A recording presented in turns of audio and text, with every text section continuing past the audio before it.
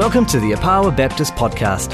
If you'd like to find out more about our church, visit us on any Sunday or online at opawa.org.nz. Final week of Job. Who's enjoyed reading Job? It's quite about 3 weeks ago, I think. It was 3 Sundays ago. I had a lady come in. She was new. It was her first Sunday, and I welcomed her, and she asked me, so what are you preaching on this morning? I said Job, and you should have seen her face. Oh, Job. Poor Job. and when you read through Job, it's a difficult book to read. Who's tried to read all 42 chapters of that book? Who's made sense of 42 chapters? It's not easy to get through that. But, you know, I've pointed out some key verses for you throughout this journey that we've gone through Job. But the biggest one, the one that I want you to hold on to, is which one?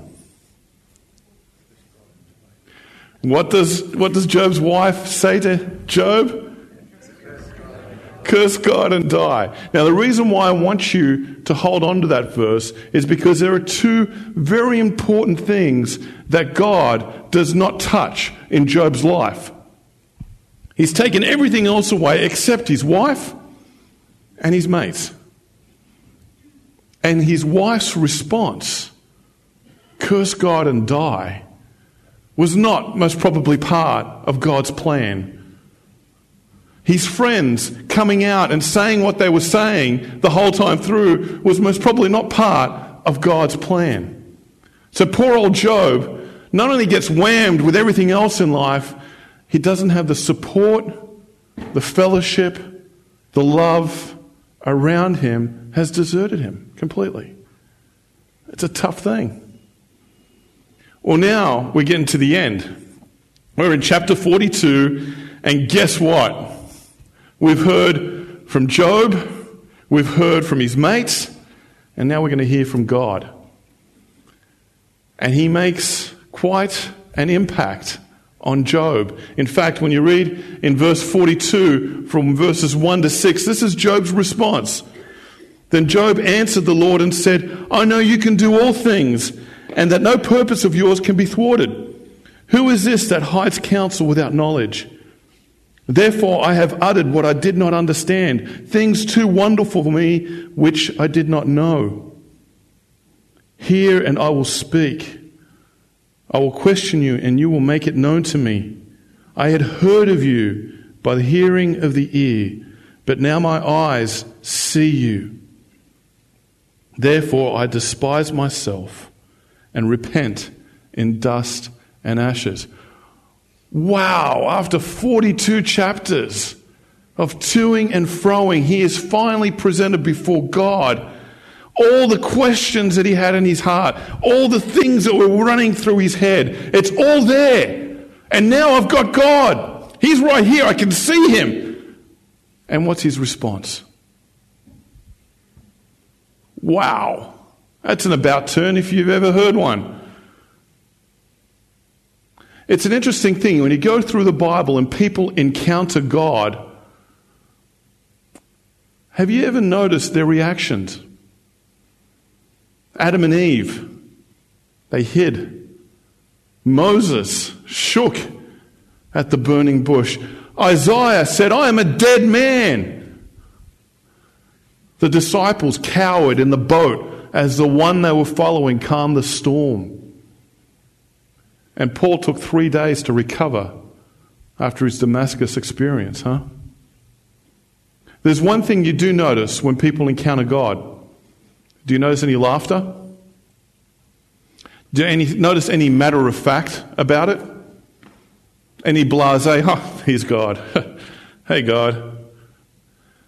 Do you notice any of that? No. No. It's actually quite overwhelming. It's powerful. It is just incredible. And it's an experience that we read in the Bible is just wow. And it leads most people to this verse. The fear of God is the beginning of knowledge. It leads them to this point. Why? Because they don't seem so jocular around God. They don't seem so, hey, casual and blasé, he's my buddy kind of thing. And this is something that sometimes I feel we take for granted. Now, there is that sense of Abba Father, Daddy God. But there's also this sense that He is God. Now, a lot of people ask me, well, what does that mean? Do I have to fear God? Well, actually, you've got to kind of break that down and understand, what do they mean by the fear of God? Why does Job respond the way he does in chapter 42? Why doesn't he just take it up with him? He's been wondering what's going on in his life. Why doesn't he challenge God there? But the moment God shows up, boom, the fear of God is over him. What does that mean? Well, I've broken it into 3 parts. The first one, our God is powerful. Our God is powerful. Has anyone been able to avoid the God-given law of limited life? Huh? Anyone chosen their birth? Please tell me. And for the majority of us, we won't choose our death either. You know, I love Europe. I lived in Rome 6 years. I love it because it stinks of history. You could just smell it. It's everywhere. You walk through Rome, you can't. I mean, the Romans are just so blasé about it now that we lived in an apartment building and it had a little card, with a date when it was built, 1542. And, I said, this is older than the nation. Older than the city that I was born in, You think, my goodness, they just treat it like it's whatever. In Australia, in Sydney, we've got this little house in the rocks, from 1801. And it's like everyone goes there on school trips, And here I'm thinking, I'm in a building from 1500s, I'm like, wow. But they don't care. You walk past the Colosseum like it's just another ice cream store in the middle of the park, It stinks of history, but when you look at it, the one thing you notice is that it's decaying. It's falling apart. There's an interesting, the doctor, Alexander the Great's doctor, when they were conquering most of the Middle East and going into Asia, they passed these ruins and they couldn't identify what these, and he was writing in his journal, we can't identify these ruins. So he asked people around him and they assumed it was what was left of Nineveh. Just blown in the sand and ruins. You go to Israel, there's ruins. A testimony to the fact that no matter what we do, it will decay over time. How powerful is our God who never decays, who is all-powerful. All-powerful. Ehia asher ehia. I am that I am. I begin, ending, all one. He's a powerful God who can speak and make the universe come. We're still trying to figure out our own bodies, let alone the stars. I was reading in Discovery. I'm a big Discovery fan, Discovery Channel fan, and I've got their magazine and I read through the whole thing. And they discovered that they were trying to mimic. Who's a Star Trek fan? Star Trek fans, there's a few of them. There's one at the back there. There's one thing all Star Trek fans really would love to see happen, and that's the whole transporter thing. When you kind of beam me up, Scotty, kind of thing, and I'm there. It'd avoid the whole thing of plane traveling, which I don't really like that much.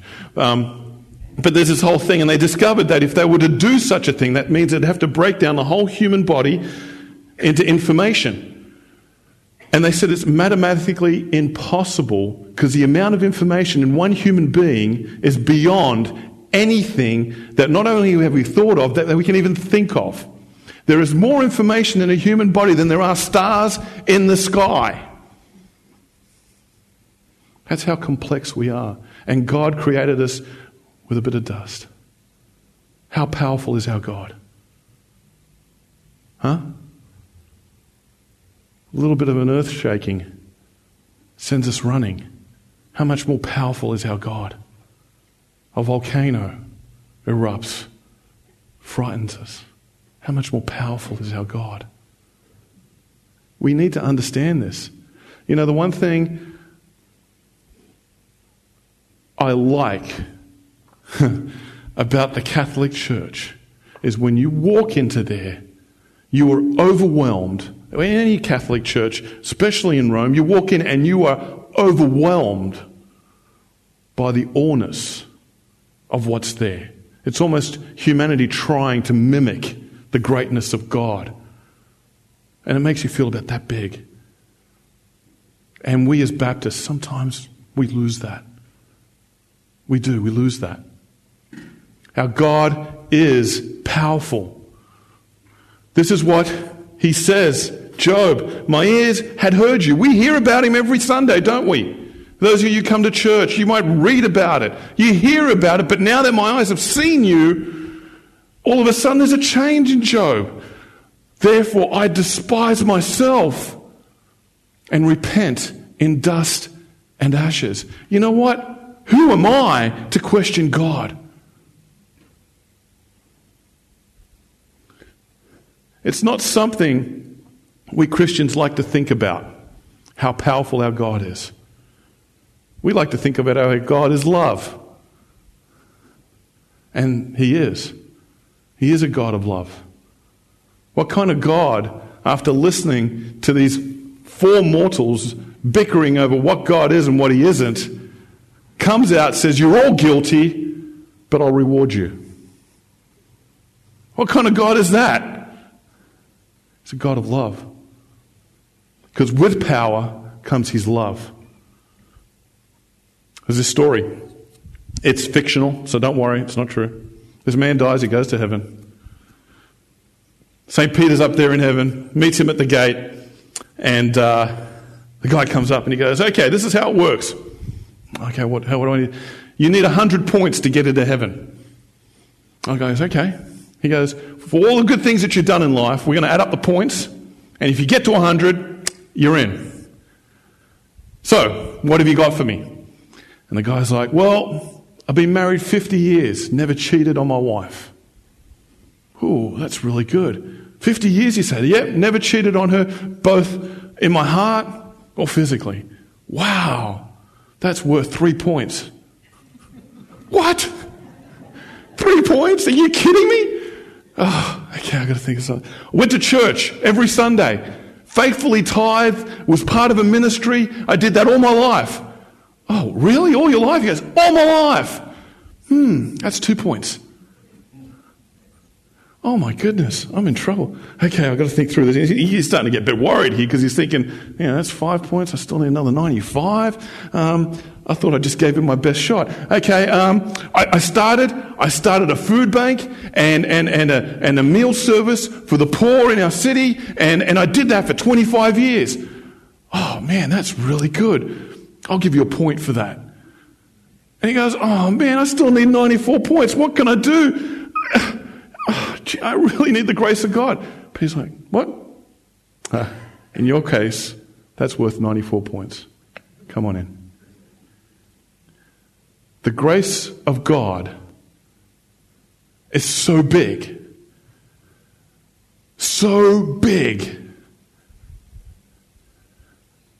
that no matter what good you do on this earth, no matter how good you think you are, no matter how perfect some of you guys think you are, you still fall way short.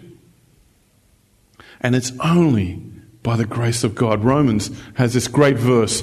It's 2 verses, okay? You put them together and it is fantastic. Verse 23 says this, for all who have sinned and fall short of the glory of God. There's no one in this room that hasn't sinned, right? Who hasn't sinned? Please, let us all step away from you. We've all sinned, okay? No one here is... We've all sinned. And then the next verse. And are justified by his grace as a gift through the redemption that is in Christ Jesus. Don't tell me God is not about love. Don't tell me he's not about love. Just let that sink in for a moment.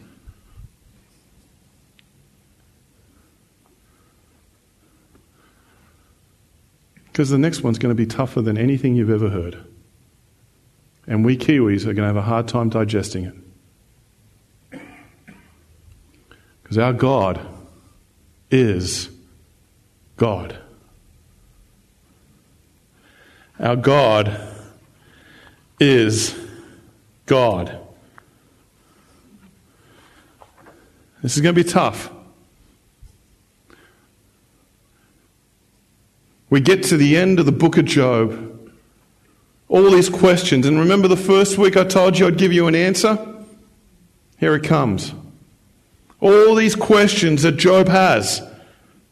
All these things that have been debating on chapter after chapter. Really tough to read stuff. Kind of sheep counting things that will put you to sleep at night. And we get to the end.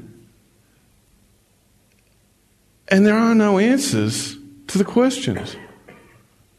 Instead, there's a command. What? Command? After all that's gone on, you're commanding me? Well, this is what he says. After the Lord had spoken these words to Job,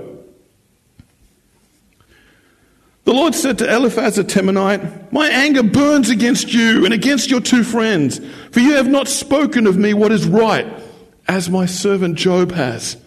Now therefore, take 7 bulls and 7 rams, and go to my servant Job, and offer up a burnt offering for yourselves. And my servant Job shall pray for you." He doesn't say, "I'll ask my servant Job." Have you noticed that? I'll ask him to pray for you all. No, he shall pray for you. Again, there's the command. He shall pray for you, for I will accept his prayer, not to deal with you according to your folly. For you have not spoken to me what is right, as my servant Job has. So Eliphaz the Temanite, and Bildad the Shuhite, and Zophar the Naamathite went and did what the Lord had told them. And the Lord accepted Job's prayer, and the Lord restored the fortunes of Job when he had prayed for his friends. What got Job his fortunes back? Praying for his friends. The ones that took him for a ride for 35 chapters. If you pray for them, you get your fortunes back. That doesn't make sense. Who here thinks that makes sense? Because if it does make sense to you, you're a better man than me, or a better woman, well, I'm not a woman, better person than me. It doesn't make sense. But you know what does make sense? Our God is God. Here's Job with a ton of questions. He wants his answers. And how many here have gone through rough times and you are demanding answers? I do. We demand the answers. Well, if you can't answer this question, I've had people tell you can't answer this question, well then what's the point of believing in your God? Oh my goodness. Wow.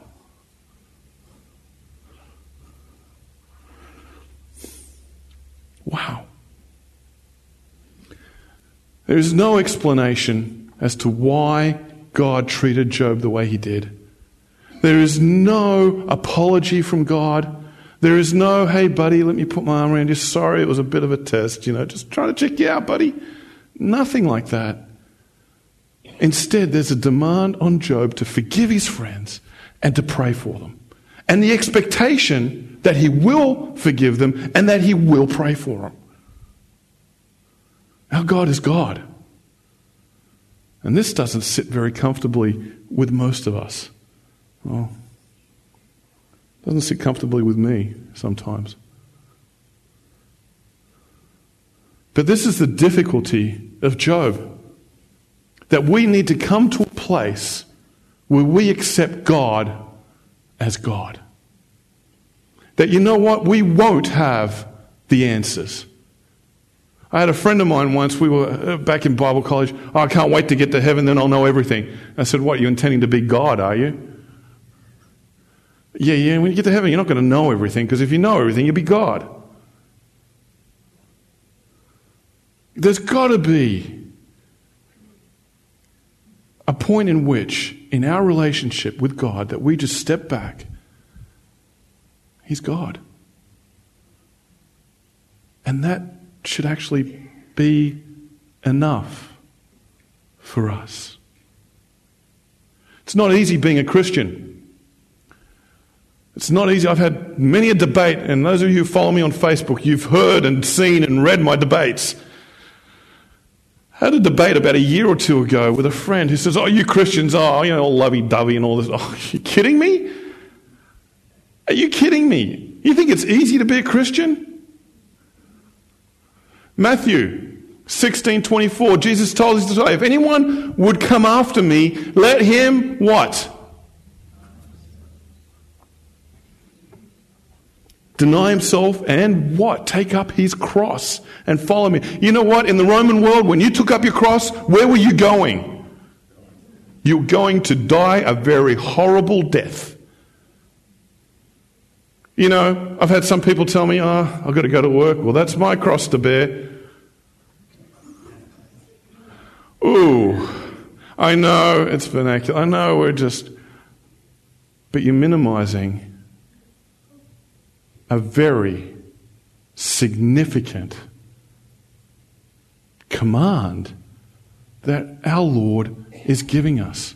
If you're not willing to deny yourself, to take up that cross, this is tough. For whoever would save his life will lose it, but whoever loses his life for my sake will find it. For what will it profit a man if he gains the whole world and forfeits his soul? Or what shall a man give in return for his soul? You know, I'm not sugarcoating Christianity this morning very well, am I? But this is the difficulty of reading something like Job. Because at the end of the day, we've got to stand back and say, what is most important in my life? What is it? For Job, it was his family. He had everything. And he believed God. But when that was all taken away, his life was rocked. But the moment he saw God, in that moment, everything he lost was forgotten. Because the most important thing just showed up in his life.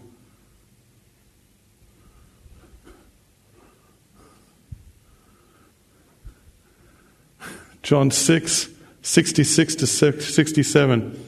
At this point, many of his disciples turned away and deserted him. Then Jesus turned to the 12 and asked, "Are you also going to leave?" Why do you think he said that? Why do you think they left? What drove them away?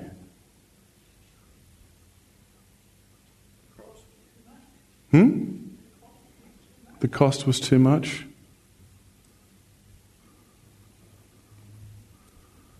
Being a Christian's not easy. It ain't easy at all.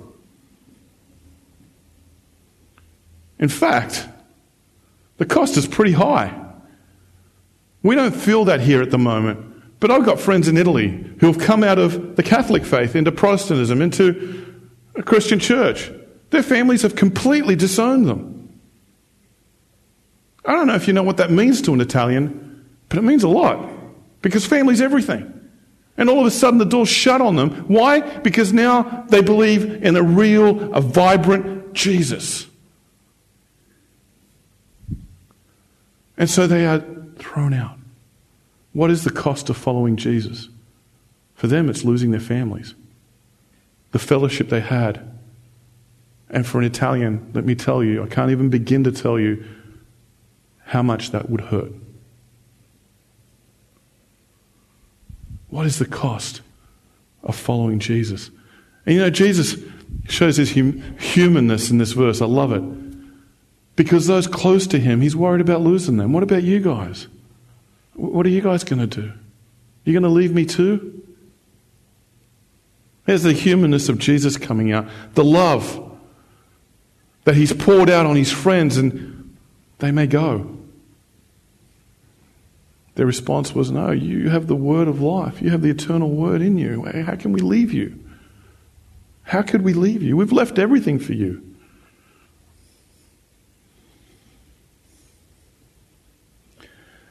The biggest problem we face today as Christians is not the marriage issue. Let me just say that really clearly. It's not the marriage issue. It's not even the financial stability of this country. It's not the way we take communion. It's not what version of the Bible you're reading. The biggest problem we face today are the idols in our lives that draw us away from God and not bring us closer to Him. That is the biggest problem we face here at Opawa, here in Christchurch. The idols in our lives that pull us away from God. The moment Job had nothing in his life, he met God. He had heard all about Him. The moment he was gone, everything was gone. It was just him. He met God. 1 John. Oh, actually, this is a Rob quote. I should have put the little Rob thing under there just to... No. God wants total obedience, and whatever distracts you in life from Him has no place. Now, that's actually quite a big comment to make. But let me go a step further. I'll go into 1 John chapter 2, verses 3 to 6. And we can be sure that we know Him if we... What? Okay. So this is really important. Because to know God is to know obedience. Obedience, know. Okay? Both are conscious decisions to make. There's nothing about feelings in there. Did you notice that? Keeping going. If anyone claims, I know God, but doesn't obey God's commandments, that person is a liar, is not living the truth. Whew. But those who obey God's word truly show how completely they love Him. That is how we know we are living in Him.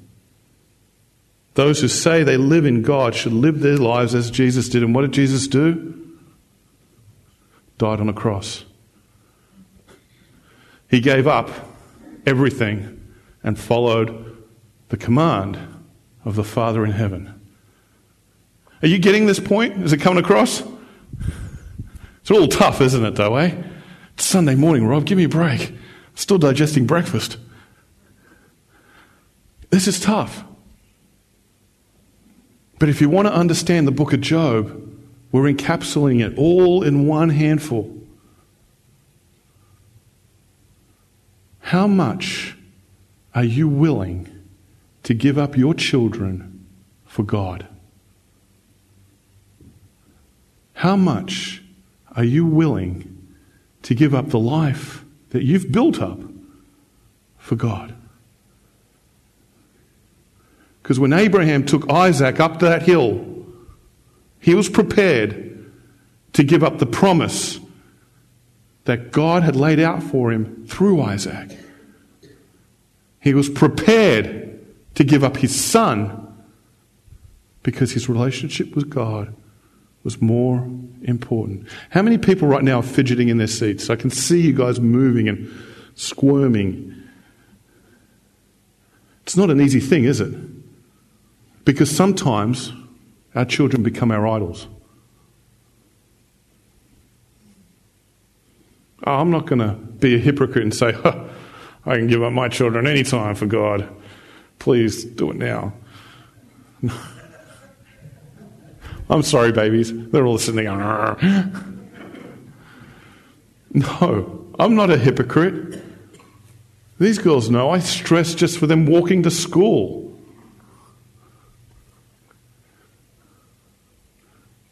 They're my babies. They're an extension of me. I'm happy to spoil them. I don't care what anyone says. They're my kids. You're going to ask me to take one of their lives for you, Lord? But that's the question you need to think about. Is God more important than your children? Is God more important than your future? For those of you who are young here who don't have children, or those of you who may not be young who don't have children, are you willing to give up everything you have for God?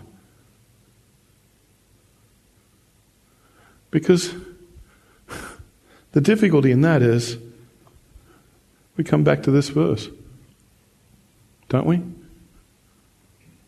That's a hard teaching, Rob.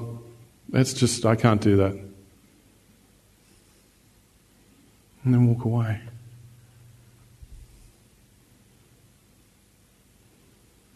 Our God is God. He is God.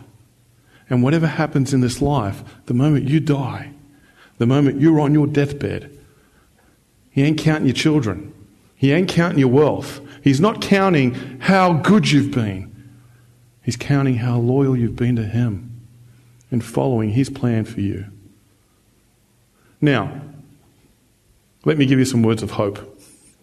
Because that's kind of tough to hear on a Sunday morning, isn't it? There's a boy.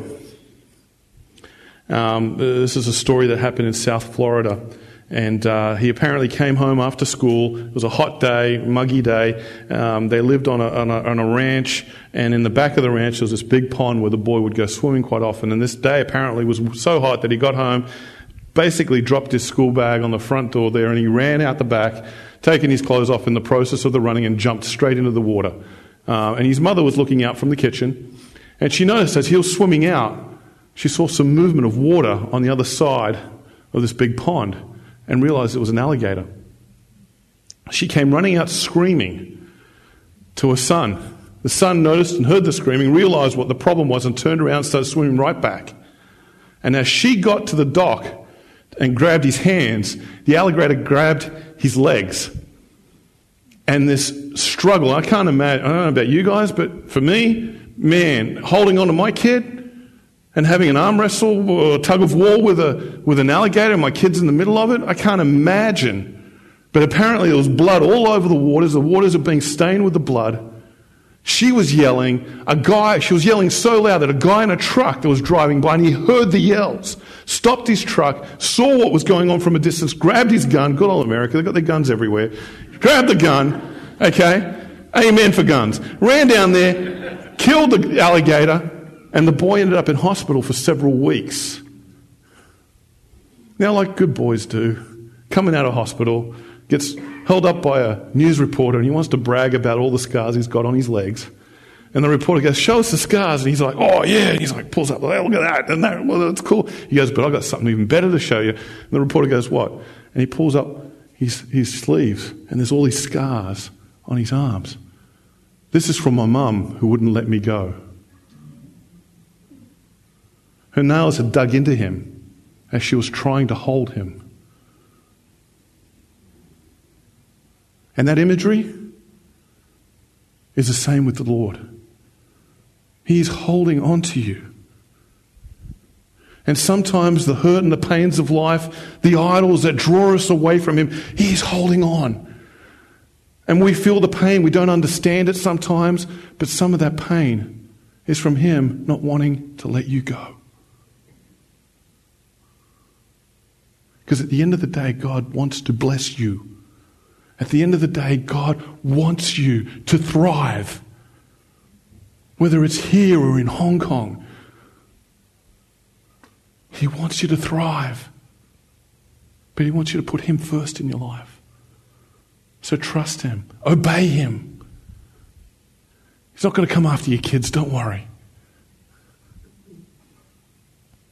But sometimes the hurt and the pains that we feel, it comes from Him holding on tight. He's holding on for you. What a good God we have. God is love. God is powerful. And He is our God. Our God. Amen. Ask our worship team to come up.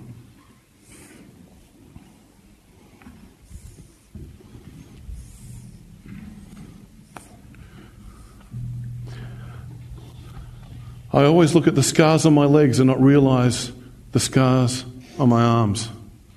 I see the scars of this life that affect me, that have hurt me, the pull of people and of things,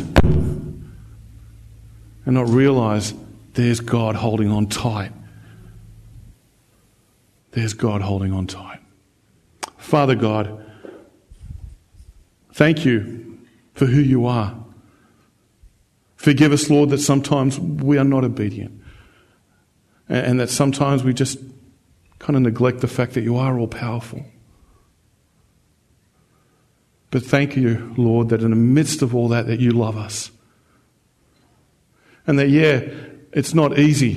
And not all our questions will have answers.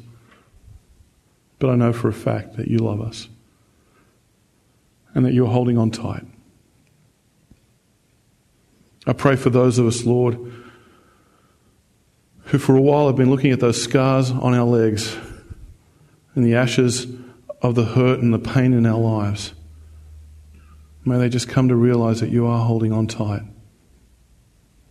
That you are holding on tight. Father, I just bless us, Lord, I pray. Hold us in your arms forever, Lord. And for those who are struggling this morning, lift them up, I pray, Lord. And for those of us who, like last week, we were talking about the rain clouds and the storm clouds in our life, for those of us who are in that storm, bring about, Lord, your covering. And for those who are seeing the blue skies, Lord, just show them your love. We praise you, Lord, in Jesus' name. Amen.